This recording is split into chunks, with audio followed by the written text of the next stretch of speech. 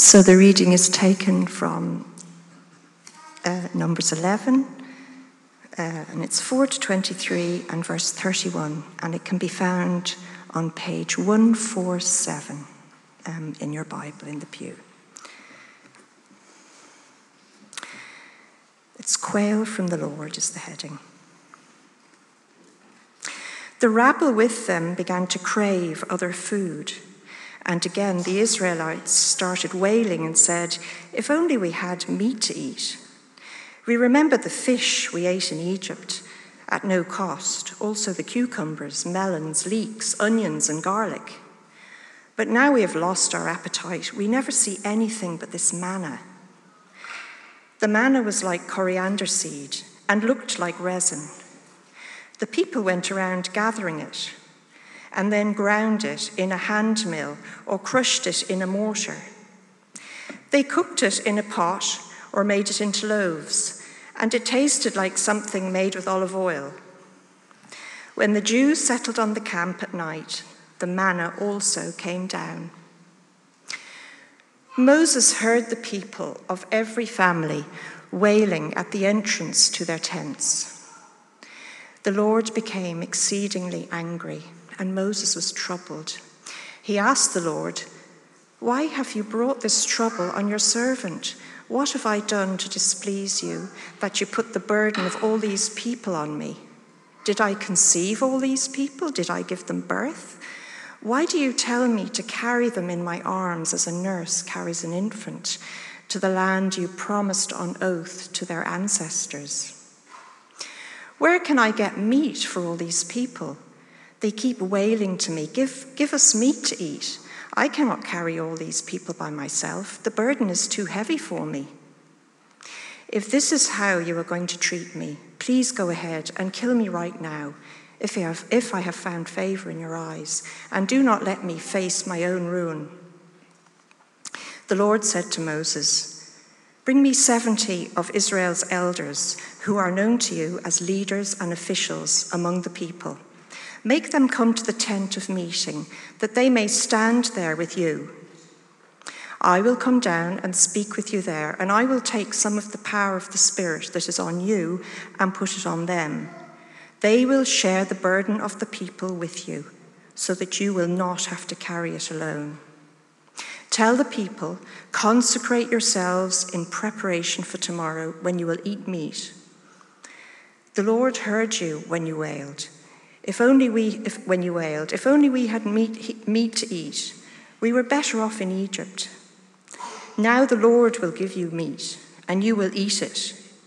You will not eat it for just 1 day or 2 days or 5, 10 or 20 days, but for a whole month, until it comes out of your nostrils and you loathe it, because you have rejected the Lord who is among you, and have wailed before him, saying, 'Why did we ever leave Egypt?' But Moses said, 'Here I am among 600,000 men on foot, and you say, I will give them meat to eat for a whole month. Would they have enough if flocks and herds were slaughtered for them? Would they have enough if all the fish in the sea were caught for them?' The Lord answered Moses, 'Is the Lord's arm too short? Now you will see whether or not what I say will come true for you.' Now a wind went out from the Lord and drove quail in from the sea. It scattered them up to 2 cubits deep all around the camp, as far as a day's walk in any direction." This is the word of the Lord.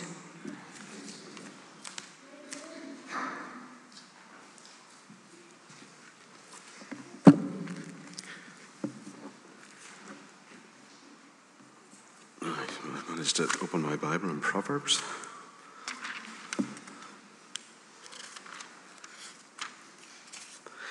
So good morning, everyone. It's lovely to be here with you this morning. And I don't just say that. You're going to say, I'm going to sound like one of the Israelites moaning now about blessings. I spent a month in Kerry. We did manage to get that lovely weather, so it was absolutely beautiful. But I also did manage to meet regularly with, I was 10 people in the little Church of Ireland church in Camp and Kerry, which was lovely. But it is a pleasure to be back with you this morning. And isn't it good to meet in God's house and to meet with God's people? We had the pleasure of sitting for a while before the service in prayer. And if you haven't had the chance to do that, I encourage you to do that in the Sundays to come. And it's just lovely to come together and still our hearts before God and come into God's presence and to really enjoy his blessing. So it's really lovely to be with you here this morning. And this passage in Numbers 11, there's lots of different angles that we could take on this. It deals a lot with leadership. We could focus on the grumbling Israelites, and I will make some reference to that. But what I want to do this morning, briefly, as the waft of burgers comes through the door, I was reminded of the Cookstown sizzle. There'll be some of us old enough to remember that ad on the TV. But I'd like to share with you this morning two reflections that, as I read through this chapter myself, I felt God really laid on my heart and challenged me with, and I wanted to share those two reflections with you this morning. The first of those, let me just headline them for you. The first point relates to how we engage with God, how we connect with him, how we speak to him, how we really open up our hearts to him. As I was reflecting on this particular point, I was reminded of that phrase in Psalm 42 verse 7, deep calls to deep. A writer described it this way: the deep of man's need calls unto the deep of God's fullness. But I think it's the case that particularly when we are struggling, under pressure, rushed, anxious, fearful, when we most need to engage with God, I think very often we struggle to do so. So I want to talk a little bit about that way in which we approach God and speak to God and connect with him. Second point I want to reflect on is captured in verse 23, and it's the title I put on the talk is "The Lord's Arm Too Short?"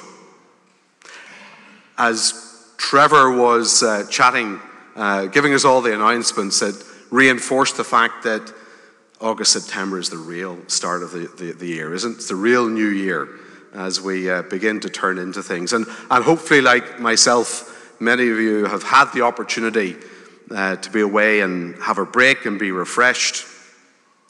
But I wonder, as you return from holiday and as your mind turned back to the reality of day-to-day life, I wonder, was there anything that came into your mind, it just made your heart sink a little?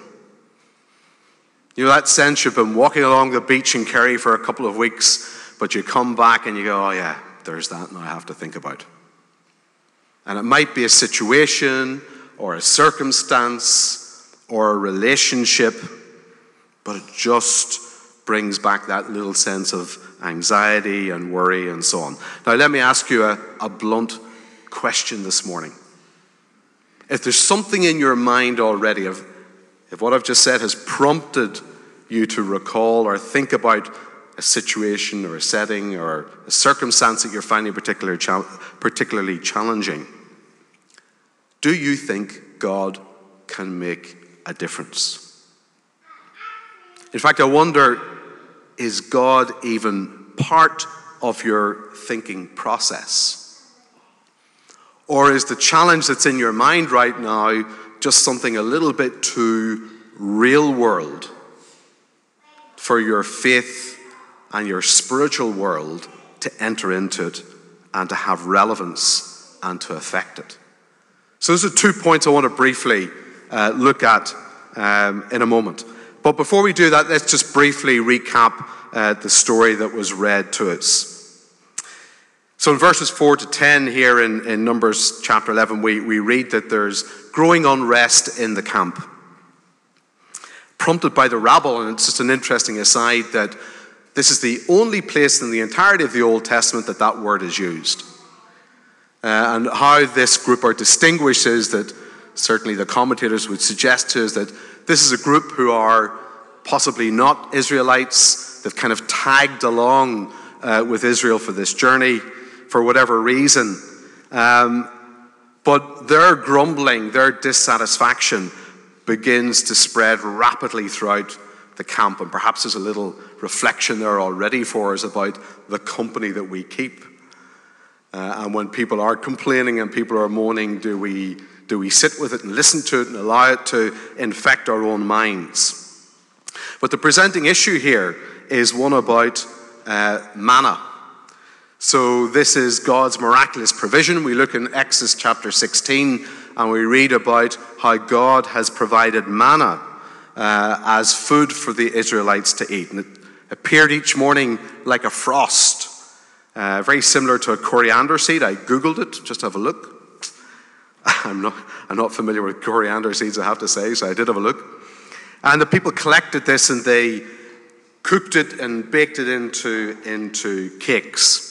But when we encounter Israel here in Numbers chapter 11, they've probably been eating manna for about a year. And they are fed up with it. They're sick of it. In contrast to the wide variety of foods that they had in Egypt. And if you look at verse 5 of Numbers 11, and they recall the foods that they had at their disposal in Egypt. We remember the fish we ate in Egypt at no cost. Also the cucumbers, melons, leeks, onions, and garlic. And now all we have to eat is this manna. Now, this is just the backdrop, just the backstory, the context to what I want to speak about. But just to pick up on the point that Trevor alluded to a couple of times this morning already. Just a little aside. And that's something to do with the selective memory of Israel. Because when we look into Exodus, we read about the fact that in Egypt, Israel groaned under the burden of the dictatorship of their Egyptian masters. And words such as they were ruthlessly exploited when they were in Egypt. And yet here they are reflecting on how good the times were in Egypt. And there is something there, isn't there, about our selective memory and how we tend to focus, as Israel has done here, on what they don't have rather than what they do have. And so that's maybe just, I'm not going to go into that in any more depth. I leave that thought with you, but just something for you to reflect on this morning, the extent to which you and I have a selective memory when it comes to how good God has been to us, and then focusing on the things perhaps that we don't have. But there's this grumbling in the camp. But it's not just grumbling. The word that's used here is wailing. The people are wailing. We read that in verse 4. And then in verse 10, we read, and every family began to wail at Moses' tent. Now, when I read this, I have to say, it brought me back to 2 o'clock in the morning about 23 years ago when my now 23-year-old daughter was about 6 months old. And that wailing and wailing and wailing and the nudging of, or no, well, not the nudging, if I just don't move, maybe my wife will get up first. You know that moment? But the Israelites, they wailed at Moses' tent. And they wailed, and they wailed, and they wailed. And then Moses snaps. And then we read what comes next. And what comes next is in verses 11 to 15. And Moses, and I'm going to use the word, confronts God. In fact, probably better words would be to say Moses lashes out at God. Look at verse 11. He asked the Lord, "Why have you brought this trouble on your servant? What have I done to displease you, that you put this burden of all these people on me? Did I conceive all these people? Did I give them birth? Why do you tell me to carry this burden, and so on and so forth. It's actually quite shocking. It's a little bit, it's like one of those rows. You're going around the supermarket with your trolley and you come across a family and they're having a bit of a row and you're going, this is getting very heated. And you steer your trolley carefully off in the other direction. This is really heated. Moses is really lashing out. And I want you to note two things here. Firstly, and I think importantly, I want you to note how Moses speaks to God. I know what words you might attach to it or what adjectives you might attach to it. Let me attach some of mine, but you may have others. It's raw. It's emotional. It's honest. It's actually flawed because he accuses God of things that God never intended or did. So it's flawed. Moses he's overwhelmed. He's weak. He's vulnerable. I wonder, does that sound familiar? And as I read this, and as I read the tone of Moses' approach, I was actually reminded of a book that I'd read many, many years ago. And in fact, it was the first chapter of that book. And some of you may have read it. Richard Foster's book on prayer. And the very first chapter of the book is called Simple Prayer. And I knew I was on the right track because I have not looked at this book in 20 years. And I plucked it off the shelf and I flicked through it. Always keep your good books. I flicked through the chapter, and funnily enough, I knew I was on the right track when in the middle of the chapter, Foster cites Moses' incident here as one of the examples of simple prayer. And I thought, okay, I was on the right tracks. And the core thrust of what Richard Foster says in that chapter is that for many of us, when we approach prayer, we feel we have to get it right. We feel that we have to have the right words to say, that we have to structure our prayer in the right way, that we have to examine our motives and make sure our motives are right. And there's nothing wrong with this. I've read many books on prayer. I was reading Pete Craig's book in the last 6 months on prayer. It's fantastic, and it was brilliant, amazingly helpful. Jesus sat down and he taught his disciples how to structure prayer. So that's great and fantastic.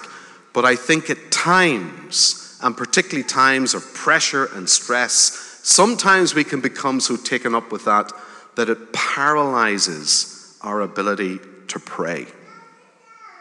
And there are two quotes in that chapter on simple prayer in Foster's book, which I think are marvelous. He quotes a guy called Don Chapman who says, "Pray as you can, not as you can't." And he also quotes C.S. Lewis, who says, "Lay before him what is in us, not what should be in us." And what Foster is saying is simply talk to God. In all of our imperfections, complete honesty. Don't let the need to get it all right and to examine your motives and to structure, don't let that stop you from simply coming to God and engaging with God and speaking to God and revealing to him what's in the depth of your heart. And that includes bringing your imperfection. Because God can handle a prayer that says, "Lord, I'm going to pray now. I'm just going to talk to you. And you know what? I know this isn't perfect. I know I'm praying all about me and not about you and not about others. But this is just about all I can do right now. So I'm just going to tell you what's on my heart." And that's the idea of simple prayer. And maybe that's not a revolutionary thought to many of you this morning. But for some of you, maybe it's a liberating thought. That when the struggle is at its most, it's heated, when you're under pressure, when you're full of anxiety, and you really just can't find the words, simply speak to God with what's on your heart and with the words that you can bring to bear. And the second point to note about this is that God can handle it. Look at God's response to Moses here. He listens, he understands, and he responds. So while it's shocking to us, God can handle it. So let me encourage you with that first thought this morning, which is very simply, be liberated in coming before God and simply opening up your heart to him. He can handle whatever way you need to come to him. He's just pleased that you come to him and that you tell him honestly and openly how you are feeling. Then Moses goes on, and we read in verses 18 to 20 that Moses then doubts God. So look at verses 18 to 20 with me. God says, "Tell the people, consecrate yourselves in preparation for tomorrow when you will eat meat. The Lord heard you when you wailed. If only we had meat to eat, we were better off in Egypt. Now the Lord will give you meat and you will eat it. You'll not eat it for just 1 day or 2 days or 5, 10 or 20 days, but for a whole month." God doesn't tell Moses what he thinks he might do. God tells him what he will do. And it's dramatic. Moses' response in verses 21 and 22 is interesting. I'm not quite sure if this is a northernism. Forgive me if it is. But effectively, Moses turns around to God and he says, "Catch yourself on." He says, "Get real. I have 600,000 troops here. And all of their family, they're reckoning it was maybe 2 million people. And you say you're going to feed them all for a month with meat. Catch yourself on." But look at God's response to Moses in verse 23. The Lord answered Moses, and he said, "Is the Lord's arm too short?" So God's response to Moses is, "Just watch me." And this phrase, "Is the Lord's arm too short?" We read this description in Deuteronomy 4 and verse 34, where the verse describes God's action in bringing Israel out of Egypt. So it's a very carefully chosen phrase where God is reminding Moses of his incomparable power and strength. But Moses just can't understand how God can fulfill his promise. He doesn't realize that God can meet our needs in unexpected and entirely unanticipated ways, because his resources are beyond our understanding and comprehension. And there's a subtlety here I think I want to address. I think it's a key thing. Because if I'm honest, I don't think that I openly challenge God when I look at situations and settings and circumstances in my own life. I don't say, "God, you can't do that. That's beyond you." I think what I do is I simply kind of park God.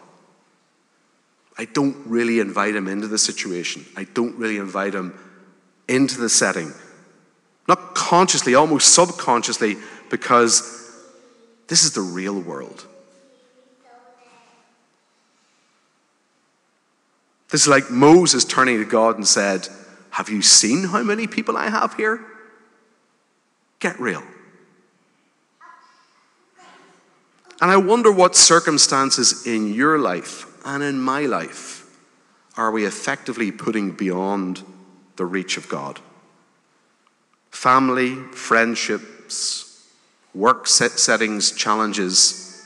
Are there circumstances in your life where almost subconsciously you don't expect God to make a difference? We kind of compartmentalize our lives. That's the danger. Here's my faith, my prayer time, my quiet time, my house group, my church life. But is that going to invade the reality of the everyday challenges of my life as well? So Moses doubts God. And I think so often we doubt him as well. But as we get to the conclusion, Moses gets to witness the power of God at work. God responds to Moses in two ways. Firstly, and I said an awful lot of the chapter deals with effectively leadership. We could have a whole other sermon on how this chapter addresses challenges of leadership, of distributed leadership, of working in teams, of delegating to other people, and so on and so forth. And one of the first responses of God to Moses is to provide him with support, to provide him with a leadership team, to shore up that sense of vulnerability and isolation and loneliness that he feels. So he provides him with a leadership team and a leadership support around him. And then, secondly, God delivers on his promise to provide meat to eat for the entire camp for a month. There's a couple of things I think that we learn about how God meets our needs and answers our prayers. My first reflection here is that it is often inconceivable in its conception. Let me put that in plain English. I often say to people I'm working with, if I have to explain what I've just said, I should have said it more clearly. What I mean is we just can't even conceive of the ways that God can answer our prayers. How many times in your life have things happened and unfolded and you thought, my goodness, I never expected it to turn out that way. I never expected God to answer prayer in that way. God meets our needs in completely unexpected ways. Here, God sent a wind. He exercised his omnipotent creator power and sent a wind that blew quail all the way into the desert to where, from the sea all the way into the desert where Israel was. We will be amazed at God's intervention in our lives. How God answers prayer is for us often inconceivable in its conception. And it's also spectacular in its execution. Trevor alluded to it. The birds were brought down. Now, there are different interpretations of this. Some interpretations are that the birds were brought down to 3 feet above the ground so they could be kind of captured. Others talk about the birds being on the ground to 3 feet deep.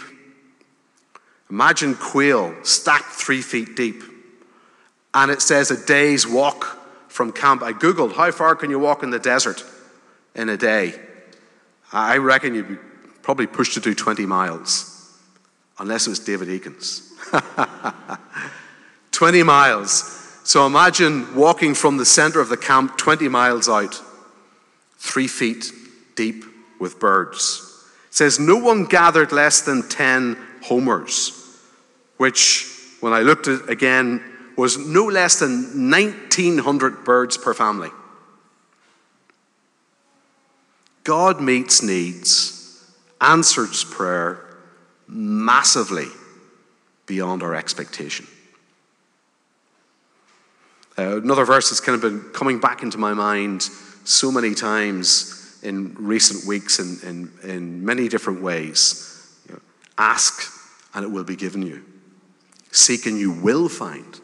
Knock and the door will be opened. You don't have because you don't ask. God responds to Moses first with the provision of the leadership team, and then secondly in a way that is inconceivable and spectacular. And that is the way that God can answer prayer in our lives as well. So as we conclude, so I want to tie those two things together.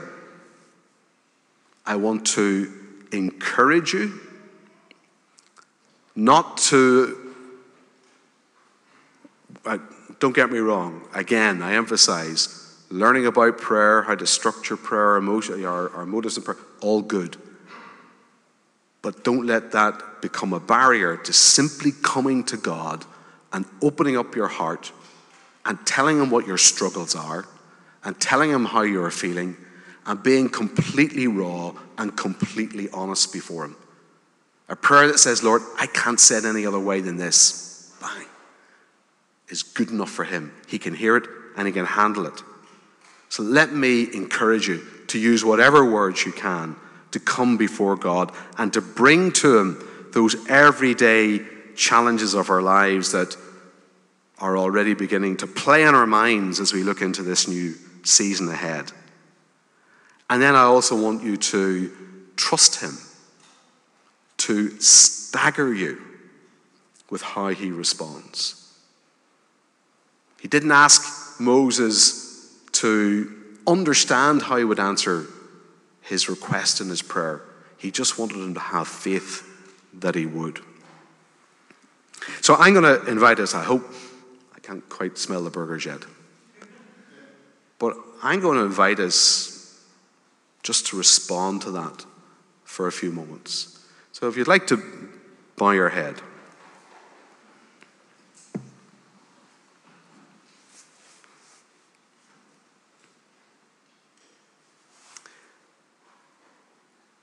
I want you to maybe bring to mind what it is in your life at the moment, a situation, a relationship, a circumstance, a setting, a challenge that may be causing you anxiety, stress, pressure, and it just seems impossible. So I want to encourage you in the next few moments just to bring that before God. And I don't want you to worry about how you craft the sentence. I just want you to say it to God. Just tell him what's on your heart. And I want you to invite him to do the impossible, to surprise you, amaze you, and stagger you with how he can work in that situation and how he can meet that need that is in your heart this morning. Let's take a minute or two just to give us some time and space to think about that and to reflect on that and to bring that before the Lord.